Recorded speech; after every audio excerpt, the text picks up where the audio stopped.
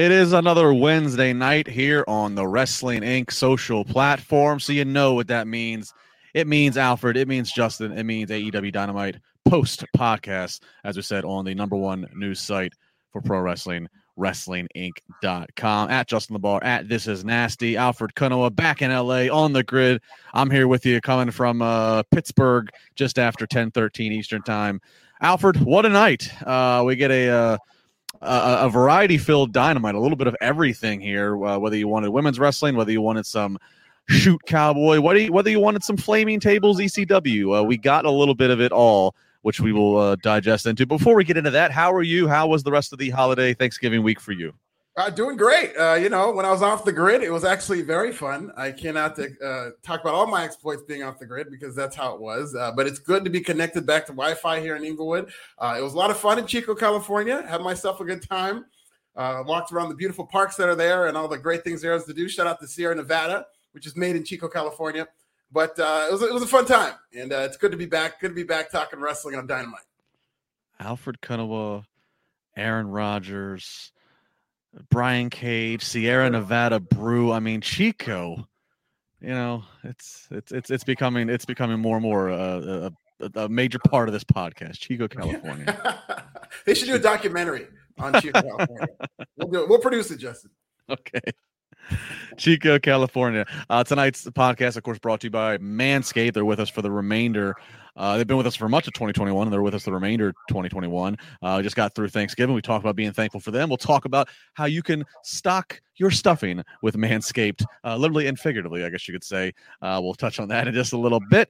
But first, let's touch on some news headlines. Of course, you can find all the news in the wrestling world 24/7, 365 on WrestlingInc.com.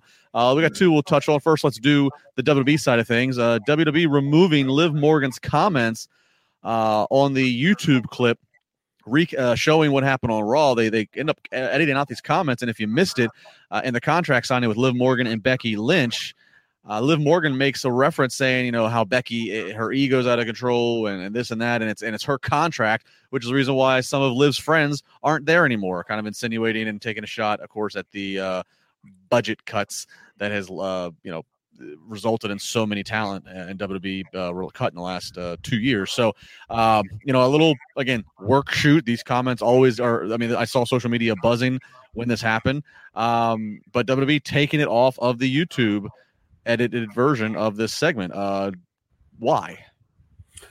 It was actually kind of surprising to see them go there in a promo like that because WWE doesn't like bringing negative attention to itself, especially when it comes to these budgetary cost cuts that they've made that they've largely ignored ever since they've been happening. This has been going on for the better part of a year in terms of mass cuts that WWE's made, and we really don't get any references to this on WWE television. And I think this is just a moment where WWE felt that they wanted to be more edgy.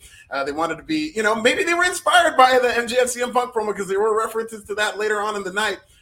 In addition to another reference to people getting fired. So, I don't know. It just kind of felt, I didn't have a problem with it. I thought it was well delivered by Liv Morgan, but I don't think it's fair to judge it by what I think. I'm sure there's a lot of people who legit got fired and are not happy with that. And maybe WWE's considering that. Maybe they're considering the fact that it is, a lot of people may have thought that was in low taste.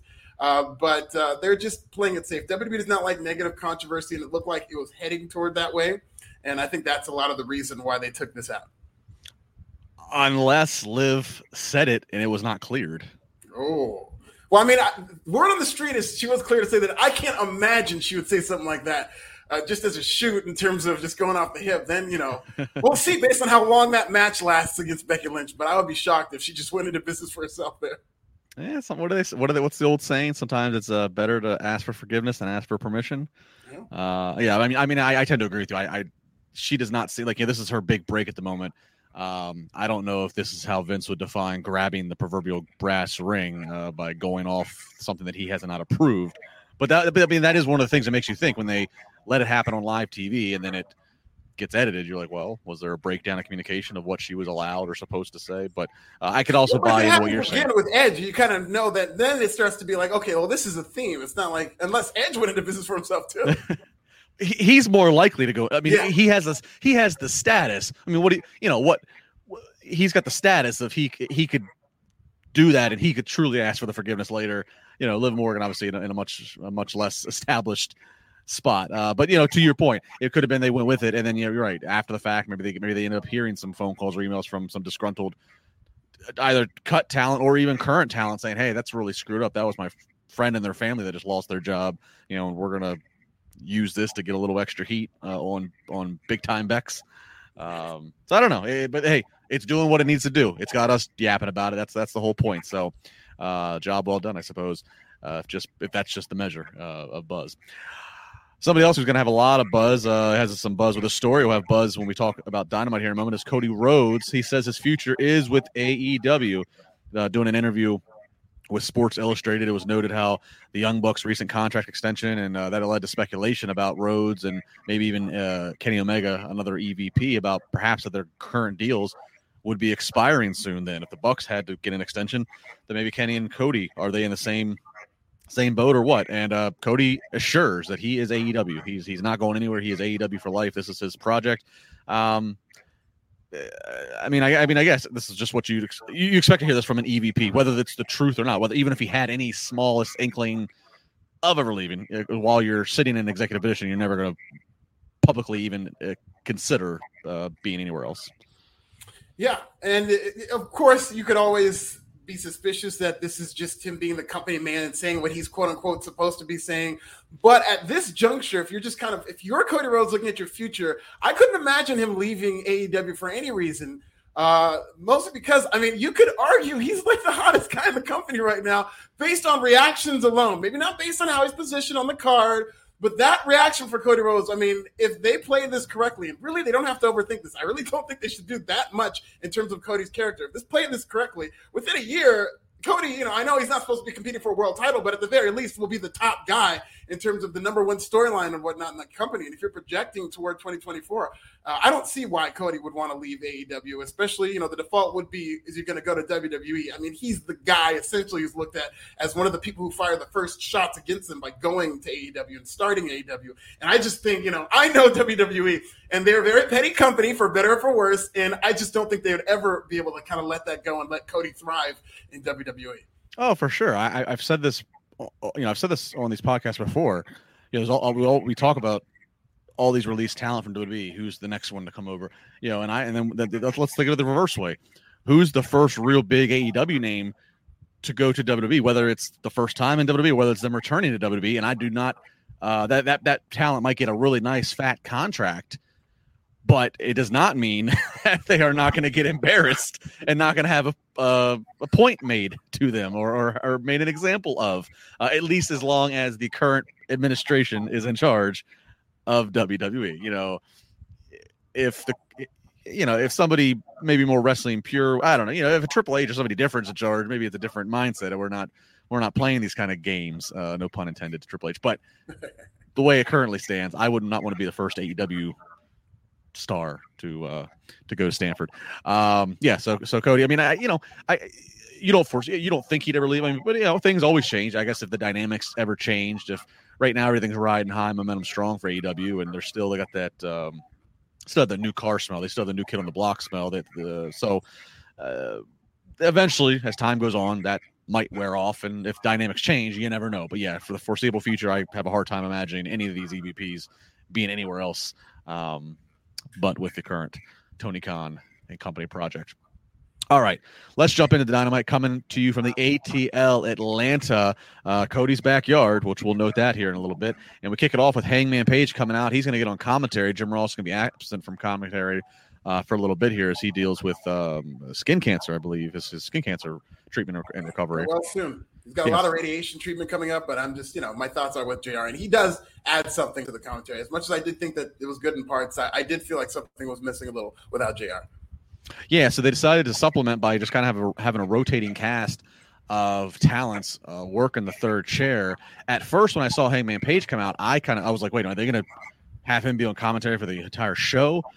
Which I wasn't crazy about because I didn't like how ultra babyface that made that panel be, that three-man booth be. But we would soon find out here in a second that it was just going to be the first of several to do commentary related to their segment that's going on. So Hangman Page gets out there. Bryan Danielson coming out for his match against Alan 5 Angels, who is from Atlanta, getting the Atlanta pop.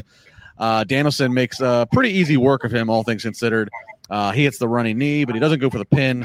He keeps stomping the head over and over. Then he puts on a knee bar, won't let go, and proceeds to talk about how he, kicked Colt Cabana's tooth out of his head last week at Chicago. He just stomped the brains out of Alan Angels here in Atlanta. Next week, he's going to destroy somebody from Long Island in Dark Order, which would be John Silver, and then proceeds to start to talk trash to Hangman Page, and of course Hangman and Brian. They cannot touch, as the rule of Tony Khan, because they are going to fight in 2 weeks. 2 weeks time, Alfred, in Texas, in the Dallas area, Cowboys' backyard. They are going to fight. At Winter is Coming. So we're not going to have to wait as long as I thought originally that we would for this title match between these two. Yeah, and either this is fortuitous timing for AEW being able to have all these matches consecutively in these Dark Order members' hometown, or they're just like, their long-term booking is off the charts. Like, it's one of the two, but I think it's so cool that they've been able to go to these hometowns, and hey, now AEW is beating people in their hometown. Let's mention that. But I do like the fact that now they're going to go to Long Island. He had that very clever line in saying, even though Hangman Adam Page is not from Dallas, Texas, it is cowboy country, and he's the cowboy. So I really like that thread that Bryan Danielson is going to destroy all these people in their hometowns. And I thought Bryan Danielson was great, taking a page out of the Diaz brothers book with the flex while he was tapping out Alan Angels. And I thought this was exactly what it needed to be. Yeah, I got to say, AEW, you're right. They do. They have a well-focused job on their tour schedule. Everything from things like this that they weave into the stories of Brian kind of running the gauntlet, making a point to beat these guys in their towns, and even just to the way they promote it. It's very back to basics, old school. But I guess we look at WWE, who tour so much, and they don't do this. So at least they go opposite.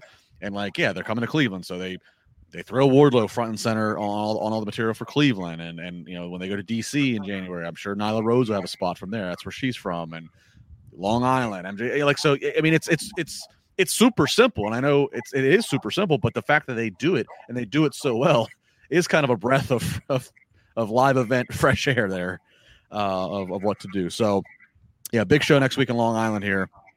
John Silver up against Bryan Danielson. John Silver returning home to the New York area.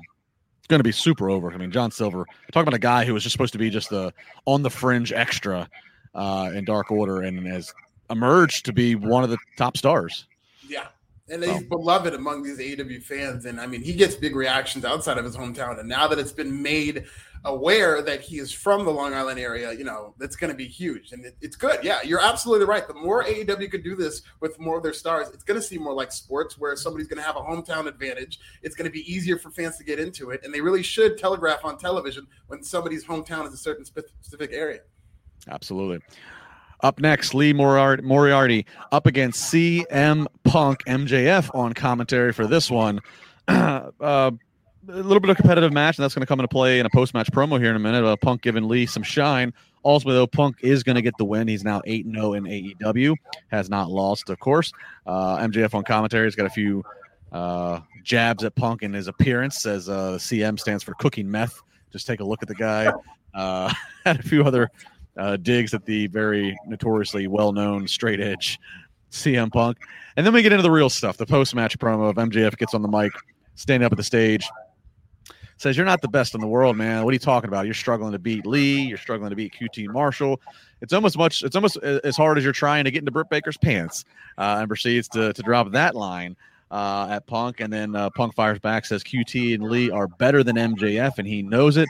MJF then tops it off with talking about how he threatened CM Punk's dog, Larry, and MJ basically says, "You keep bringing Larry to shows, I'm going to put him to sleep," which prompts CM Punk to chase down MJF. Wardlow steps out on the stage and stands in between the two, and that's how this segment would end. Alfred, where do you want to start?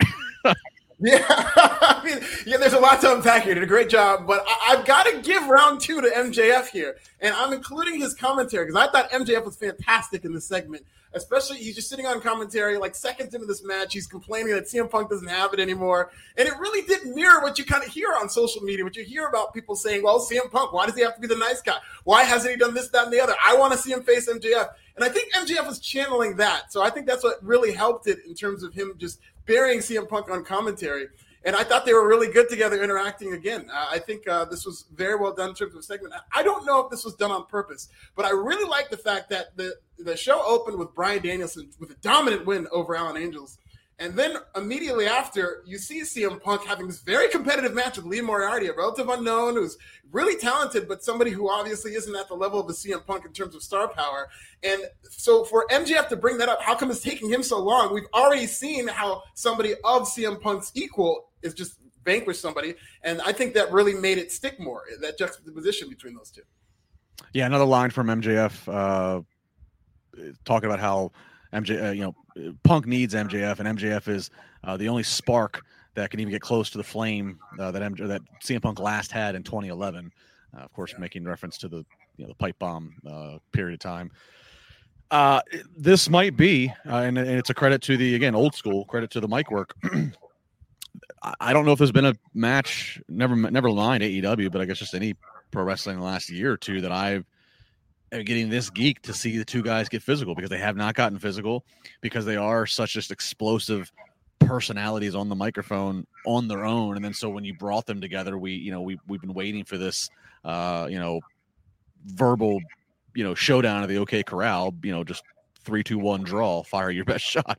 So I'm really pumped. This one's one we don't know when they're actually going to get the touch and have a match.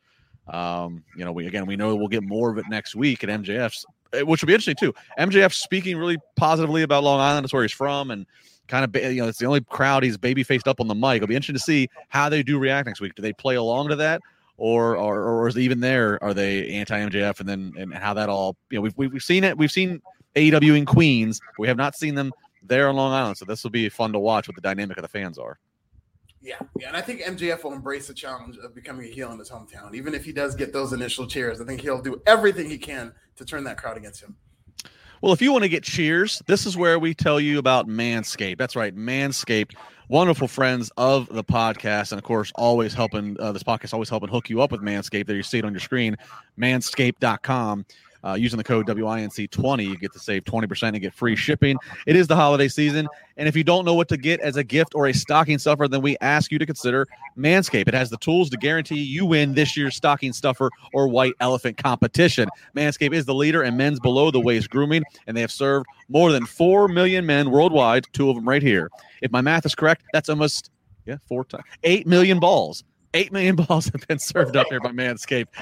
Again, manscaped.com. Save 20% plus free shipping using the code WINC20. Ho, ho, ho, fellas. Naughty or nice. 'Tis the season to perform and be looking and feeling good. Manscaped's best-selling product is the Performance Package 4.0, which is at the top of every man's wish list this year. Inside, you'll find the Lawnmower Body Trimmer. It is the best trimmer on the market to help reduce any of those nicks and tugs. Let's also not forget about the Crop Preserver, the ball deodorant, the ball toner.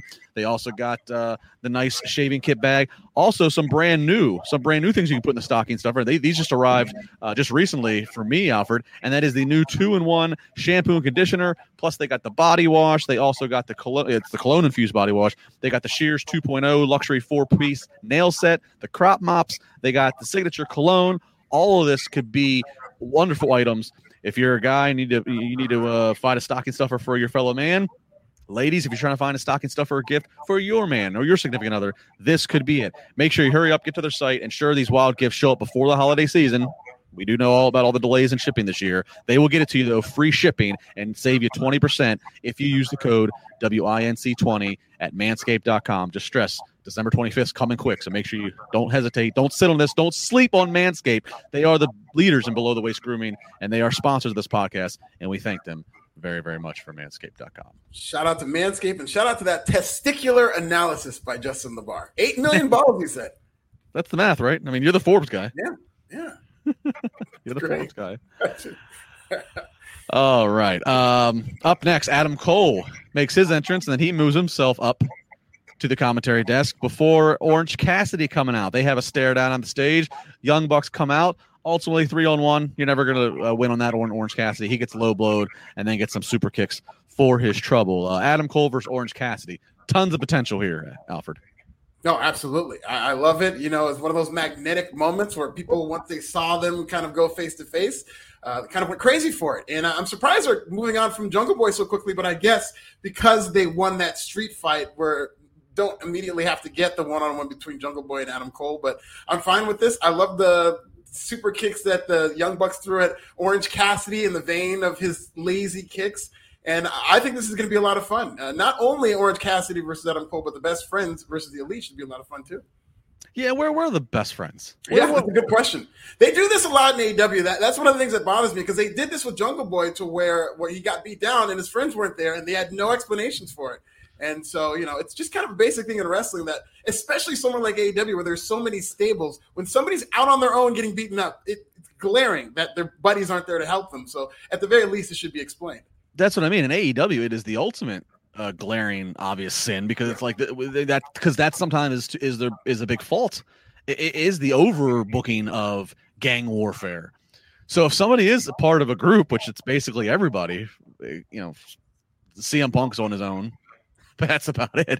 I mean, everybody's associated with somebody else, and so if they're getting beat down, and that group at least doesn't even come out to at least just chase off the attackers, it is glaringly obvious. And unless there's already an explained story of why they're not there, or why they're barred from the building, or they're barricaded in the bathroom, whatever. Otherwise, it's a huge kind of gap in what is otherwise AEW's common trope, which is again gang warfare. Wardlow's back out for a pumpkin squash against AC Adams. He's going to finish this off in pretty quick time. Not before doing a 4-pack of power bombs on AC Adams. Crowd once again just getting into Wardlow's supposed to be the big bad muscle monster heel who's protecting chicken shit MJF. But man, when he's out there just on his own, he nails one of these power bombs, and fans just want to see him just continue to just destroy his opponents, which is what he did. I smell the very, very slow babyface turn coming here soon. Oh, yeah, it's coming. I mean, I thought it would have been happened by now, but I love the fact that they're taking their time with it because they have teased this in the past between MJF and Wardlow. I like the fact that they made Wardlow look dominant in this match because it looks like he's going to face CM Punk before CM Punk gets to MJF. At least that's what was teased. And if that's the case, I don't want to see him just go out there and lose to Punk. I want to see him be dominant so people know how good this monster is. And it's kind of like the AEW equivalent to Suplex City in that it's a simple move, but he's so explosive in doing it that people go crazy for it, and they just want him to do it again and again. And it's a very simple way of getting this big guy over. And I think they just put him out there. If they would have put him out here for 4 consecutive weeks doing this, by now he'd be where like Miro is. But they spread this out, and I do think that this is really cool that he gets to do these power bombs and really get over with what is supposed to be kind of this purist wrestling technical type crowd. But he's so explosive, and I think it looks so good that he's able to get over. And that was Wardlow's 12th win in a row for those of you keeping score at home. Post-match, the chairman, Sean Spears, lays a couple brutal chair shots on AC Adams. So AC Adams probably making more money than he ever has on a given night of wrestling for his young career, but he earned it physically. Yeah, he did. He earned it. All right, up next, the Gun Club up against Sting and Darby Allin. Sting walking back out to his old wrestling stomping grounds of Atlanta. Tony Schiavone getting sized on the mic to introduce Sting. And Sting altering up the face paint a little bit. He had his crow, but also extended it out with some of the attributes to Darby's face paint. And this was a hell of a visual. I can't believe that. We're coming up on Sting's 1-year anniversary when he showed up and has been aligned with Darby since. I can't believe it's took a year for him to morph his face paint to this, quite honestly. Yeah, they match. They look like a real tag team, so that's cool. The only thing about this is that Darby's so much smaller than Sting that when they both have the same face paint, he just looks like one of Sting's goons or like his son or like his little brother, and it's just glaring that he's like a miniature version of Sting, which has never crossed my mind watching Darby and Sting together after about a year now, because Darby has his own like half and half thing going on, and he's Darby Allin, a big star, but them matching like this did kind of seem like he was one of the minions instead of Darby Allin, although he did look good in the ring. Well, you want to talk about like a visual issue, or not issue, but it's just a visual like, whoa. And it's more of it's not really as much of a knock on Darby as it is a compliment to Billy Gunn. When Darby dives into Billy Gunn in the ring and Billy catches him and then slams him, Billy, who is a legit 6'5", 6'6", and is just ripped and in such incredible shape for a guy who's almost 60. Good Lord. And then he's just slamming. It looked like a man beating up an adolescent. just at one of the camera cuts, it was like, oh my God. But again, it's not so much a knock on Darby because Darby has certainly proved that he is his size should not be his defining characteristic. He's just crazy, creative, and fun to watch. It's just more the compliment of Billy Gunn is freaking huge. Guy's a monster. It's crazy because in the Attitude Era, he's walking around and everybody's that size and if not bigger. So he never got that feeling that Big Goes that big. But now it's, a lot smaller. The business has gotten a lot more lean. And that guy is like Andre the Giant. He's like almost. He even had a tan that made him look like almost. Oof. So Billy Gunn and Sting, both in this match, both north of 55, but out there, it didn't look. I mean, Sting more so gets protected in terms of they haven't picked his spots, but certainly neither man looks out of place. They fit and accomplish well. Billy out there with the Suns, the matching ring gear. They're going a little bit of a run here. That's looking pretty good. No surprise though. Scorpion Death Drop though from Sting. So Sting and Darby do get the win, but pretty entertaining match. And like I said, kind of cool if you're a longtime wrestling fan to see Sting wrestling in the ATL again. A lot of history there for Sting in his NWA WCW career. Backstage 2.0 and Daniel Garcia attacking Chris Jericho. So Chris Jericho, really now, has done all that he, has done a lot on the top of the card. Now really starting to move through the card of kind of picking spots out of where he can help. Who can he give some rub to by sharing some segments with? Yeah, and they gave them a lot. They beat the hell out of Chris Jericho. And another kind of instance where the Inner Circle was nowhere to be found, but I do feel like sometimes the Inner Circle tends to go their separate ways, save for a couple of group matches that they've had recently. It looks like 2.0 is really overachieving. If there's a year-end award for overachievers of the year in terms of when they were signed, I don't think it was a lot of fanfare, all these NXT guys who are just kind of underneath guys. But they've worked with a lot of big names and obviously on the losing end for now, but I really like the ascent of 2.0. It's one of the more feel-good stories in pro wrestling. 2.0 and Daniel Garcia getting to work with a lot of these bigger names. And I think Daniel Garcia eventually, when they start letting him win, will benefit from this. What a 12 months it's been for 2.0. Pushed in NXT, then not in NXT, then immediately grabbed up by AEW. I've had some memorable segments, getting some appearances already on Dynamite. So it's been a hell of a 12 months for those two guys particularly. Big turn. So we get Taz now. He's the next one on the commentary carousel. He's out there with Hobbs and Hook standing behind him. Leo Rush comes out, cuts him off. Leo Rush says, "Come on, Taz, you're a commentator. You should know who I am." And the whole thing is talking about Dante Martin, who then Dante Martin ends up walking out of the tunnel with Ricky Starks. And don't know if it's a swerve or something coming later, Alfred, but they at least let the segment end with Dante Martin right now as Team Taz and has abandoned Leo Rush. I'll toss to you first on this because I'm very conflicted here. Yeah, I would be shocked if it was not a swerve. I will say that because he's not done anything physical with Leo Rush. Wasn't really explained why he's going over there. So I could see them doing a swerve in this match whenever they have it that he goes back to Leo Rush's side. At the same time, there's also an opportunity to have Dante Martin legit go with Team Taz, at least for now, and then have Leo Rush go and get Darius Martin if he's ready to come back. And maybe that will either convince Dante to go back with Leo Rush or maybe we get a feud there. But I do think the direction here is Dante eventually having a change of heart, and this is just a temporary thing with Team Taz. Yeah, I would hope so because, first off, Team Taz Ricky Starks looks good on his own. Powerhouse Hobbs looks good on his own, but Team Taz collectively is kind of a dud. It hasn't. The team has not had the impact that I'm sure it was set out to have. It just hasn't. So first off, I don't really think it's like the best. Like if Dante Martin truly was being put with Team Taz and he's staying there, but also and even more so, Dante and Leo Rush have looked amazing together. And that's saying something for the level of tag team wrestling that. How high the bar is in AEW for tag team wrestling. But Dante Martin and Leo Rush have gone out there and have just done some phenomenal things, just wild crowds being put in matches that weren't supposed to be the centerpiece of the night, and so to take that away, if that in fact has actually happened, I think is a real head scratcher. So I'm hoping that this is all a big, aha, we gotcha type thing from Leo and Dante. Cause this segment ended and I was not happy. Yeah. Dante and Leo are incredible together. And I've just been going on the notion like, oh, this is going to be a swerve. But I would not think that that's a good idea to split these two up and even have Dante go with Team Taz. I don't think that there's a future in that. I think it's going to be a black hole for Dante Martin in particular. I do think that his best shot is continuing to just have these great matches. You really shouldn't overthink things with Dante Martin. Put him out there in the ring him and Lio Rush just completely light the world on fire, and they will get over legitimately doing that. Absolutely. Get some women's action here. Chris Statlander versus Ruby Soho. Very competitive match.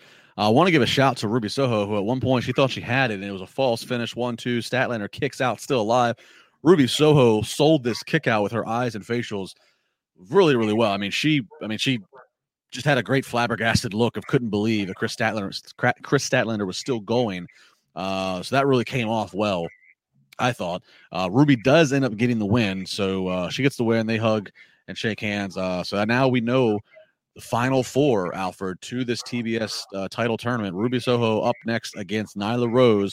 And then on the top, the other side of the bracket, it's Thunder Rosa versus Jade Cargill. So we're down to the final four. How do you see it playing out? It's a great final four. So it's Thunder Rosa and Nyla Rose. It's going to be Thunder Rosa versus Jade Cargill. Jade Cargill. Okay. And then Ruby Soho and Nyla Rose. I could see Ruby and Jade Cargill in the finals. I can see that going either way, but I'm still going to stick with Jade Cargill. From the beginning, when this title was announced, she was the first person who came to my mind. And I do think that'd be a good final in that you could see either one of them winning. And I hope it's Jade. I think it's going to be Jade and Ruby Soho. And I think it's going to be a good match in the finals of this tournament. Yeah, it's the same finals I got, Jade versus Ruby. I'm still, if I'm making a bet, I'm going to lean a little bit more towards Jade. But again, I cite this. Tony Khan seems really happy that he's got Ruby. So I wouldn't put it past him on one to have her have this inaugural title either. So I guess if that's the final, if those two ladies do win their next matches, and that is the final, it's a great final because it truly is unpredictable. I think you can make a case for either lady for multiple reasons. Yeah. And don't sleep on Thunder Rosa either. She's been now coming up, and I think she's won like 30 matches in AEW, which is, I don't think they talk about that enough. But no, I could see Jade Cargill, but I like the fact that there's a lot of unpredictability here now. Yeah, no, and Thunder Rosa, you're right. She's got a lot of momentum. I think it's a lock that Ruby makes the finals.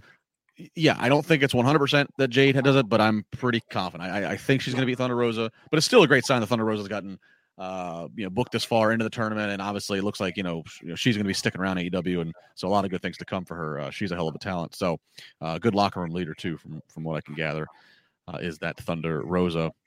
All right, main event time. Atlanta street fight time. Should know T-Pain in the house. In the house. T-Pain, auto-tuning and all. Which, by the way, I'm actually a T-Pain fan. If you've never seen T-Pain actually sing, I encourage you to go. The most famous one, the one that did it all, was the NPR Tiny Desk. Yes. Go YouTube after this podcast. YouTube T-Pain NPR Tiny Desk, and you're going to hear him do 3 songs stripped down with just a keyboardist, and there is no auto-tune. This is him and his sultry voice that he actually has.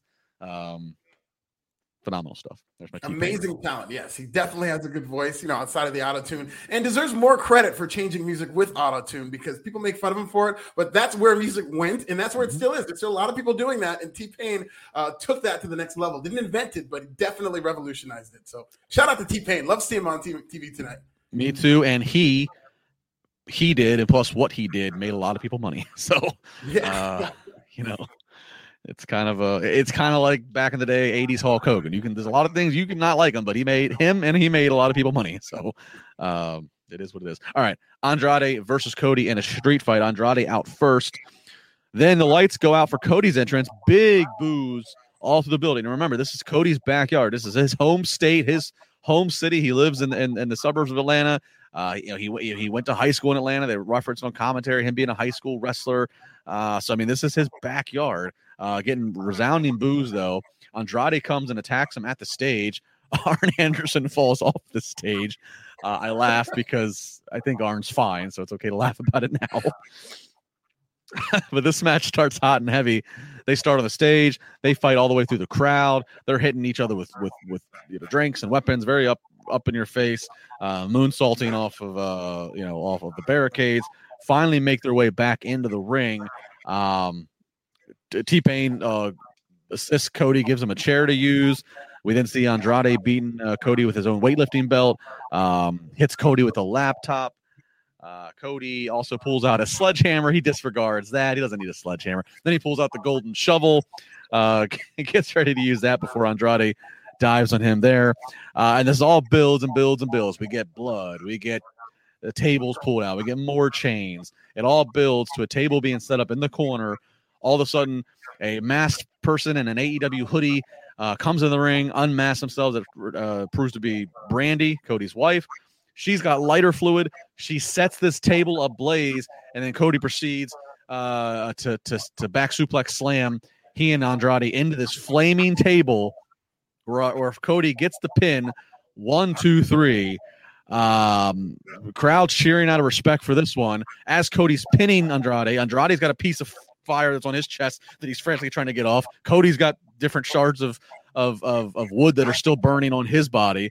There's a lot we can strip down, and we'll go through a lot of this. But just real quick on the visual, holy hell!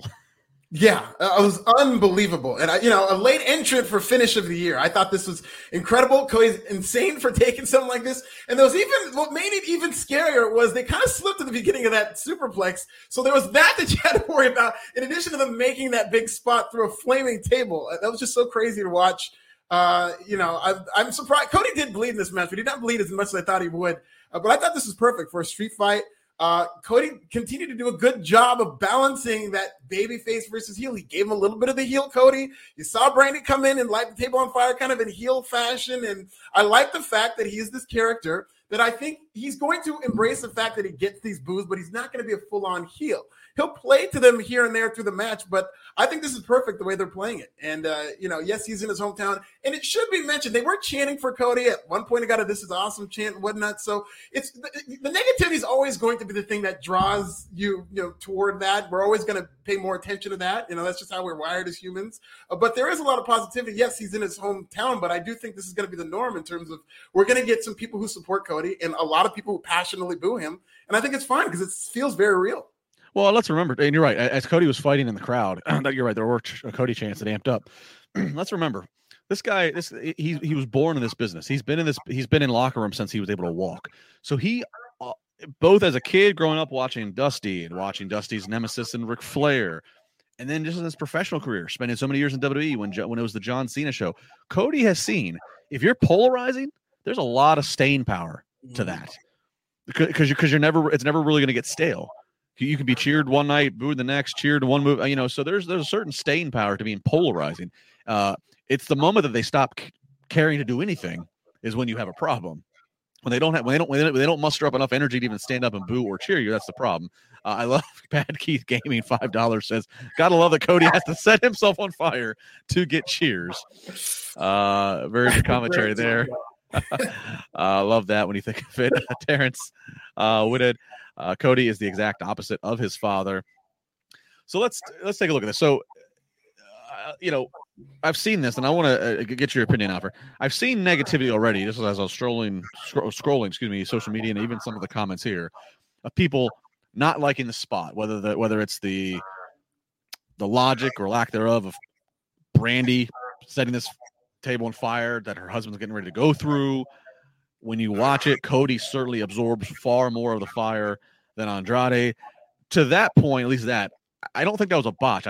I think that's how it was designed because Cody, the commentary even talked about this. It was noticeable that Cody had something going on in his back. Yeah. Now, I looked at it the whole match because it looked like his skin was peeling or it looked like he had something dripped on him. Commentary, whether they were supposed to or not, actually ended up doing a good cover-up. They noted how when Andrade and Cody were out there fighting and they were in the trash cans or whatever, maybe it looked like something from the trash even was dripped all over him. It looks now that we've seen the match, that it was probably some type of protection so he didn't get burned. Go back and watch Kane and Undertaker Inferno match, and Kane has something, it's like a gel all rubbed along his sleeve, which is where he got caught on fire. It's some kind of thing to contain the fire, probably prevent for more harsh burning. So my guess is that's probably what Cody had on his back. So my guess is it's not a botch. It is designed for Cody to take the brunt of that, and Andrade probably did not have that same protection. But I can also see the flip side of the coin of, well, Cody's the one that was engulfed in fire, but yet he was the one who pops up and gets the 1, 2, 3. So I don't know. I mean, this might be getting too in the weeds of the secrets of the trade. I just think visually, I did not tune in tonight's Dynamite expecting to see a flaming table. So just for that alone, I got to say that's pretty cool. Yeah, no, that's a good point that they did kind of spring that on you, and you're just like, oh my God, we're getting a flaming table on TV. And yeah, it did look a little awkward that Cody fell to the table and then immediately was the one who got the win. So yeah, you could break it down like that. And that is a very valid complaint. But I do think that visually, just looking at how they pulled this off was very impressive. Yeah. And all the people saying a lot of maybe too much lighter fluid by Brandy. I mean, again, yeah, I guess more.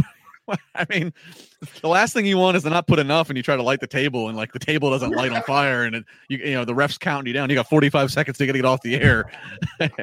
Give Brandy a break. Don't give her heat for lighter fluid. I mean, it looked incredible in terms of the amount of fire that was there.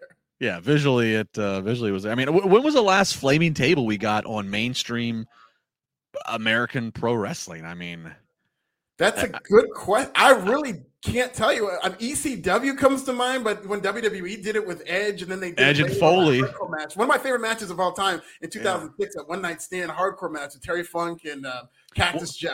It was Mick Foley, and then Edge.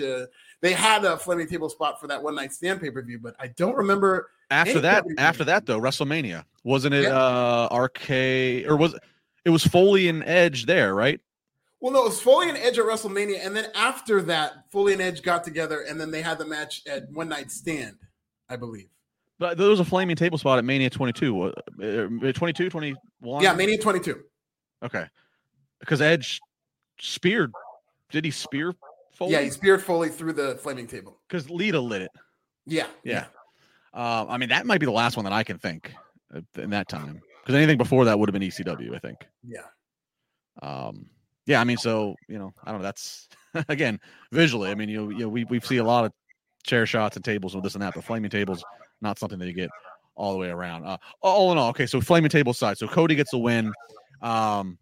Where's he at? Where's Andrade at? Is this a good turning point for Andrade's stock to rise back up? Because I'll be honest, since Andrade's came, you know, we've seen Andrade, we've seen Miro, there's a lot of names, you know, Adam Cole, Ruby, a lot of names that come, you know, over from WWE. Andrade, I don't think he hasn't had this big shooting star up his butt. It's been kind of up to this point.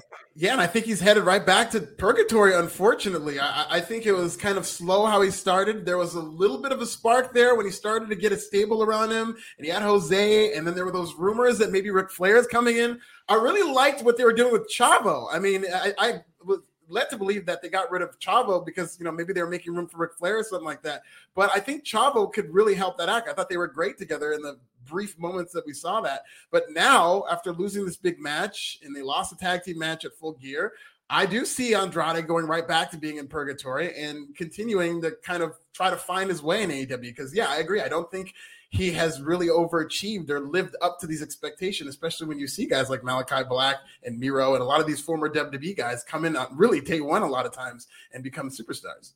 Yeah, I mean, that really says a lot, right, about the consistency and just the whatever about Andrade. I mean, Andrade's been there for 6 months, and he's already had 3 different managers. He was brought in by Vicky.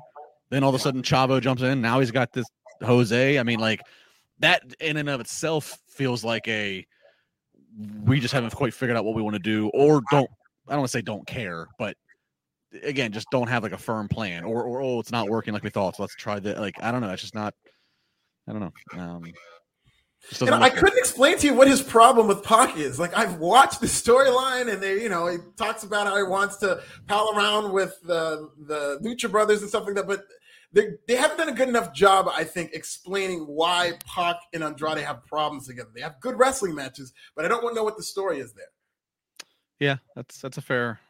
I mean, that's a fair, and that's fair. I mean, you always have to be careful with this with AEW because they will sometimes fill those little details into the story on one of their secondary things, whether it's dark or elevation or being the elite. Which that could be a problem if you're somebody who just watches Dynamite, because you can miss out on some little things. You know, I know WWE does it to an annoying point of how much they'll show you the same recap package 3 times in a 3-hour show, but I understand the motivation is that they want to make sure they can always bring somebody new up to speed. But AEW, they will sometimes fill some of these minutia details in on other mediums. So. I don't know. I can't back you up either. I can't quite say the depth of what the issue is between Pac and Andrade, but somebody stole somebody's lunch money. We know that. That's where we're at with this. Overall, though, fun, entertaining episode of Dynamite, and it's exciting. Two weeks from today, winter is coming. So another one of their premium Dynamite episodes that is pay-per-view kind of quality, with some big matches that look like they'll be brewing up for it. So that's exciting. Yeah, really exciting. I like how they do these television specials. It's going to be good for them. They're in a ratings funk right now, coming off of the Thanksgiving holiday. So a show like that can't come soon enough. And I like the fact that it's going to be Bryan Danielson against Hangman Adam Page on television. I think it's going to be a great television match, and I hope they get a lot of time. Jody Shauna Jenkins, 5 Canadian, says is Jose the Robert Stone of AEW. He is jacked. Yeah, he did come running back out there with at one point when Cody had the golden shovel. Well, I mean, like Robert Stone, Jose, I believe, used to be a wrestler before he, is in this mouthpiece role. So yeah, I guess maybe he is the Robert Stone of AEW. Good call. Yeah, it's a good comparison. Very, very straight ahead. Except he doesn't have the fashion of Robert Stone. Robert Stone takes a lot more fashion risks to cover up those muscles. That is true. So that was your AEW Dynamite tonight. Of course, we appreciate everybody in the super chats. We appreciate everybody in the chat, regardless, everybody watching, whether you're watching live, whether you're listening after the fact. I ask every week, and I always love the responses I get, so I'll ask again. Always tweet us at This Is Nasty, at Justin LaBar. Where are you at when you watch this podcast? Are you watching live? Are you listening live? Are you watching or listening the day after? Are you ignoring the boss, ignoring the teacher? What is it you're doing that this podcast is getting you through your day? Whatever it is, we appreciate it, but love if you could share that. Alfred, where can people find you? What do you got going on in Forbes? Well, right now on Forbes, I got a piece comparing the AEW TBS title tournament to the Queen's Crown in terms of match times, which a lot of was criticized for the W Queen's Crown. So they've had 7 matches for the AEW TBS title tournament, at least at the point where I posted, and the Queen's Crown was 7 matches. So just comparisons there. I don't think there's going to be a lot of surprise in terms of already an hour of ring time for this AEW tournament. And only 20 minutes in 7 matches for WWE. So very interesting stuff there that I uncovered. Follow me on Twitter at This Is Nasty. YouTube Pro Wrestling Bits just dropped a bit about Big Swole leaving. Godspeed, Big Swole. I think she's going to do great things. I actually kind of thought that was Big Swole under that hood in the main event. I thought, oh, this is Big Swerve. That's her. But it turned out to be Brandy Rhodes, which makes more sense with Cody. But shout out to Big Swole. Good stuff. So check out Pro Wrestling Bits. And yeah, interesting there. You're doing the comparison of the 2 tournaments. Alfred with the next gen stats of ring time, bell to bell time. This is going to be fun to see that side by side. Look forward to that. Always good there. At Justin LaBar is where you can find me. Of course, I'm here every single Wednesday night with Alfred. I'm here most Monday nights with whichever cast we have after Raw. Friday mornings, you can check me out on Busted Open on Sirius XM channel 156 every Friday morning at 10 a.m. with Dave LaGreca and Mark Henry. So if you enjoy us, there's no way to avoid us. We're everywhere. If you don't like us, just hit the mute button, I guess. All right, that's going to do it. Thanks to Manscaped. Thanks to everybody here at Wrestling Inc. Make sure you like, comment, subscribe, do the thing, and we'll talk to you next week. Be safe. Without the ones like you, who work tirelessly to keep things running, everything would suddenly stop. Hospitals, factories, schools, and power plants, they all depend on you. No matter the weather, emergency, or time of day, you're the ones who get it done. At Grainger, we're here for you with professional-grade industrial supplies. Count on real-time product availability and fast delivery. Call, clickgrainger.com, or just stop by. Grainger, for the ones who get it done. When you need mealtime inspiration, it's worth shopping Kroger, where you'll find over 30,000 mouth-watering choices that excite your inner foodie. And no matter what tasty choice you make, you'll enjoy our everyday low prices, plus extra ways to save, like digital coupons worth over $600 each week. You can also save up to $1 off per gallon at the pump with fuel points. More savings and more inspiring flavors make shopping Kroger worth it every time. Kroger, fresh for everyone. Fuel restrictions apply.